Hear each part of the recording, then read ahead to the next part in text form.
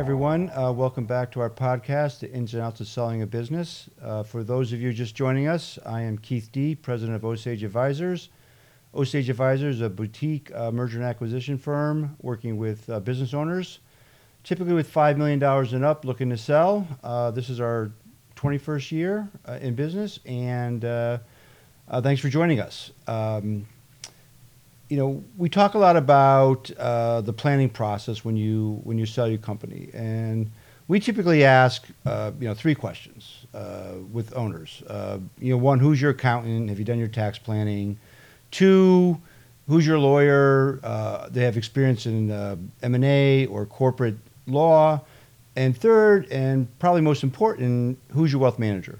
Have you sat down with that person or that firm to kind of go through a plan so that you can live your life the way you want to live it after you sell your company? So today we're really excited to have with us Megan Trask. Welcome, Megan. Thanks, Keith. Happy to be here. Great. We appreciate you taking the time. I know you got a lot going on.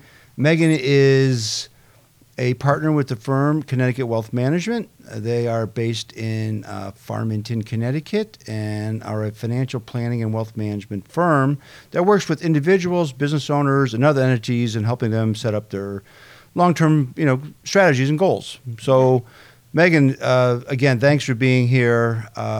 It is a critical, important aspect of a business owner and their families when they come into, discuss selling their company. So what are some of the things that, you work with them on regarding, okay, you want to sell a company, so what are the kind of questions you ask them? So you're starting to plan with them, whether it's someplace that could be 5 years away, 2 years away, or immediate. Yeah, really good question. First, I have to say I love how Keith gave us a shout out as being the most important part of the trusted relationship. So thanks for that. But I think it may be helpful too if I just for a moment go back to kind of how we started working with business owners and the way we do now, and it helps to tell kind of how we work with them and what kind of questions we ask. So you mentioned we're a financial planning firm. We started way back with the focus on personal financial planning. Investments are a really important component of that, but just one component, right? Taking that holistic view of someone's finances is critical.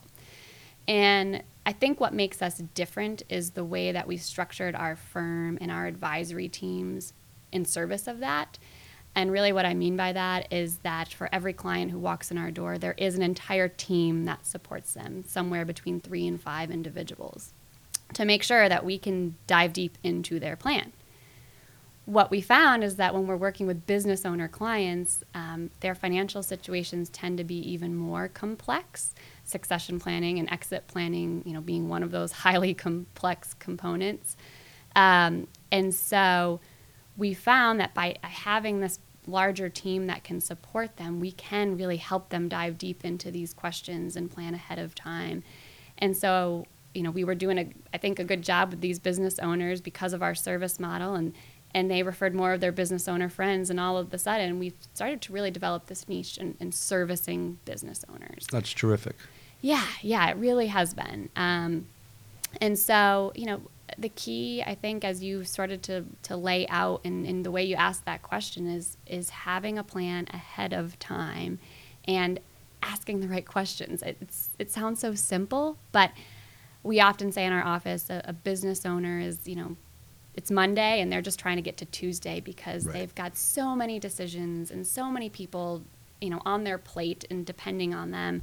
And so we try to take that broader view kind of for them and with them to ask the critical questions of where do you want to be in 6 months, 1 year, 5 years?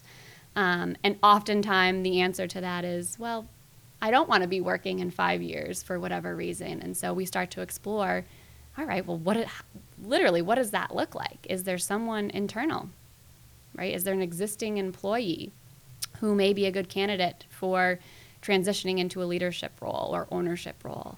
Are there family members involved? As you well know, that creates a whole nother dynamic. Certainly does. Yes.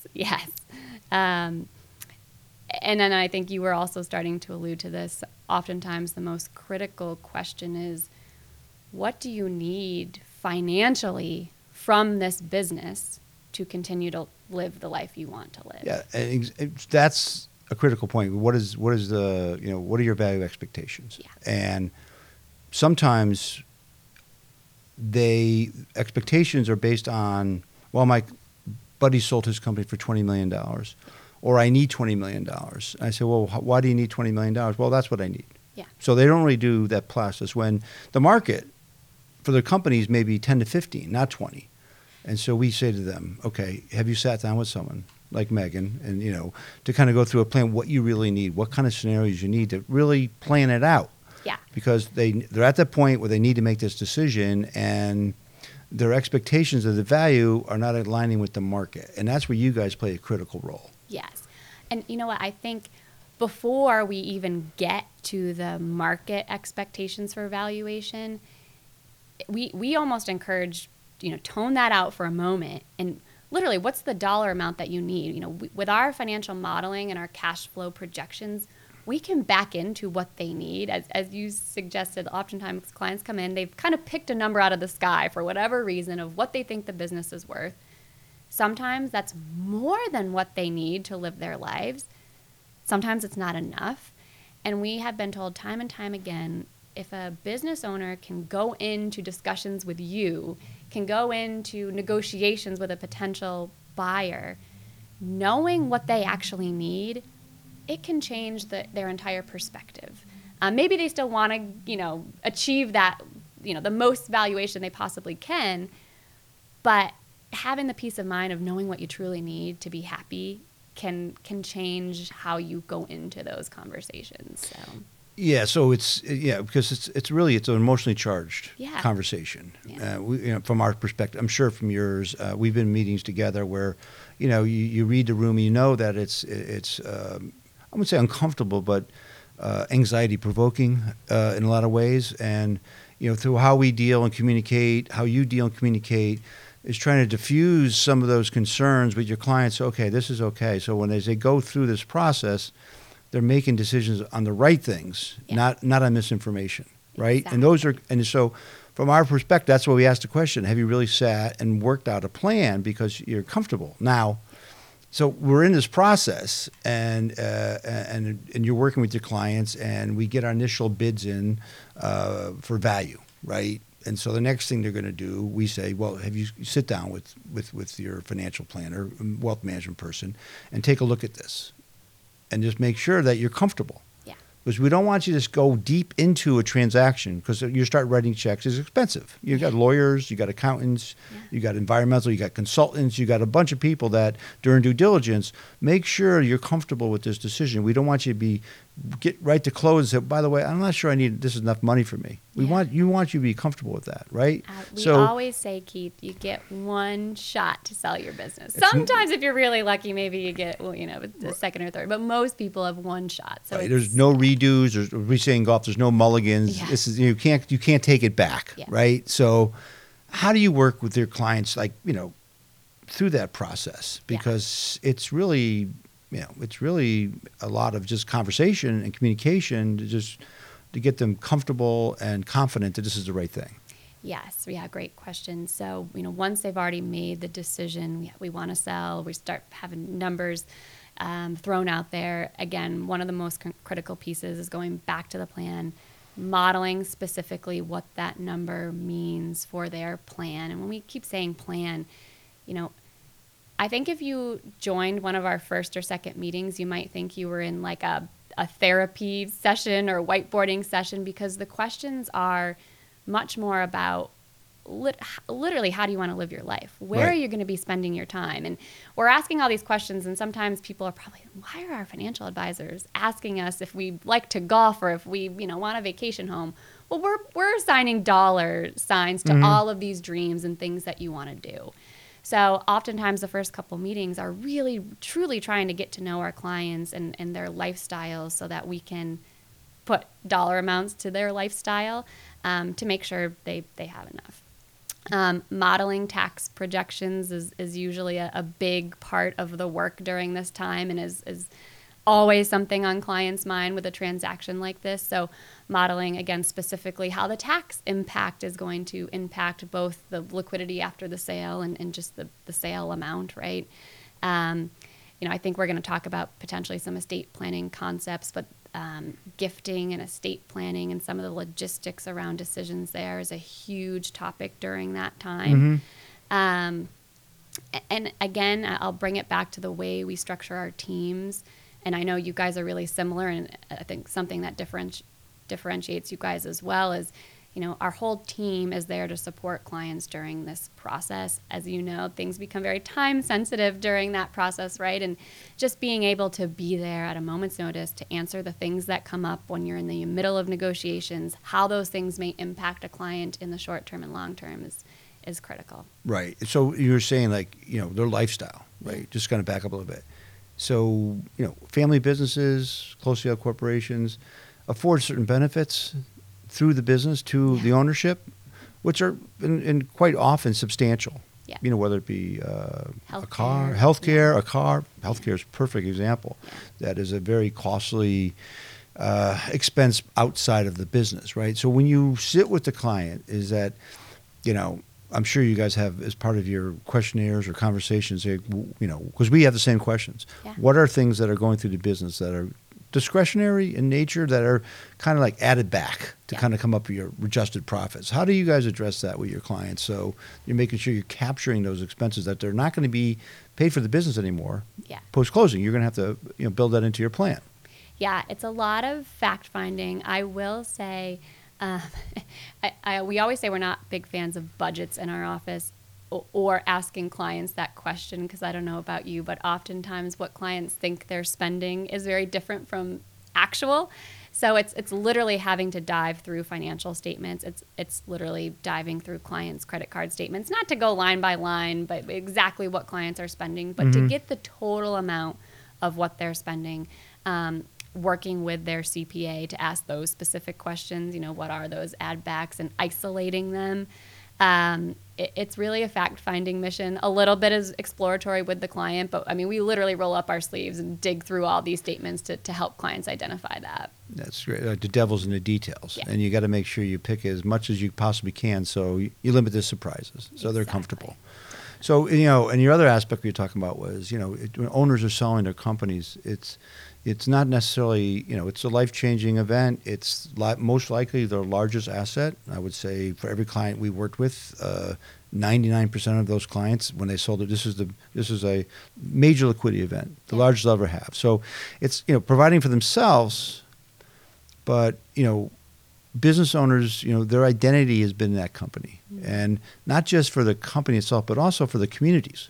Right? A lot of them quietly have given to multiple different kind of charity events. They sit on boards. Yeah. They're sponsoring a local softball team, soccer team, baseball team, you name it.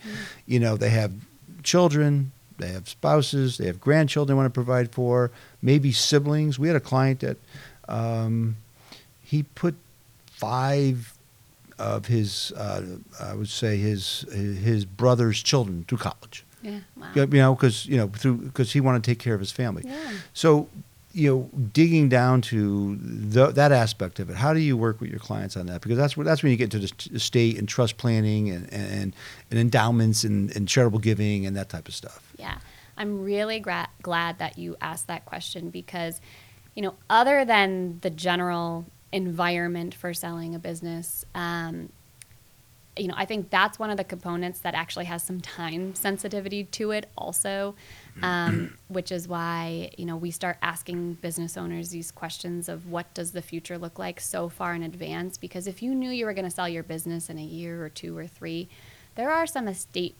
and you were going to sell it for a sizable amount, there are some estate planning and gifting techniques that can be really helpful in efficient tax planning that need to be done ahead of time. You can't do it when you're already in negotiations. Right. So again, I'm glad you asked that, because oftentimes by the time a business owner gets to us, oftentimes they're close to having this pot of money because they're thinking investments. Right. I'm going to seek out an investment person because I'm going to have this pot of money and I want an investment plan.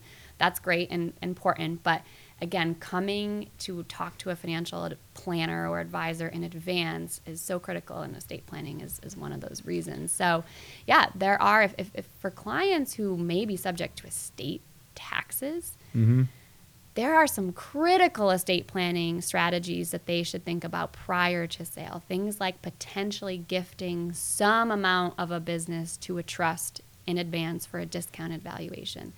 That can save their family estate taxes in a very large way over time. So some of it is just trying to understand the legislative environment and tax implications and helping to guide strategy. But the other piece is, I think, everything you were alluding to, which is just what are their goals around charitable giving, around supporting their family, because there are some creative ways in conjunction with a sale to help clients make those things happen. And then, of course, the other piece is just making sure they can afford to do that and putting numbers to it. If supporting a specific charity has always been really important, what's the most efficient way to do that? Through perhaps using a donor advised fund or a foundation or something to that effect. But also, what amount can they afford? And that's, again, where we lean on those projections to say, can you afford a $250,000 gift? Can you afford $1 million legacy to this organization? So, again, that kind of three-pronged approach of understanding the environment, using the plan, and understanding the client's goals to make those things come to life. All right. Well, so there's a lot that goes in all this from both of our perspectives. And then just kind of throw the wrench into it here, into the wrench is, family businesses are not just typically just one owner, right? I mean, you get into situations, we do. I'll give you an example. We just sold a company back in April where 3 of the owners had passed away, and basically had 14 children that own a piece of it now through the estate. And we have another company where you have one owner that is ready to go, and the other owner, she's not ready to go. And also you have the children of the family. You could have an ex-spouse. And so the interests are not aligning, right? But there's only one pot of money, right? And how that's all handled. So, give us an example of how you work to kind of navigate with these multi-generational or brother, sister, or mother, son, or whatever, these situations where you need to find a common ground to implement that plan so everybody is comfortable. Yeah. Very common types of situations with family-owned businesses, which is why we're, I think, kind of smiling at each other when the family dynamic comes into play. There's just a lot there.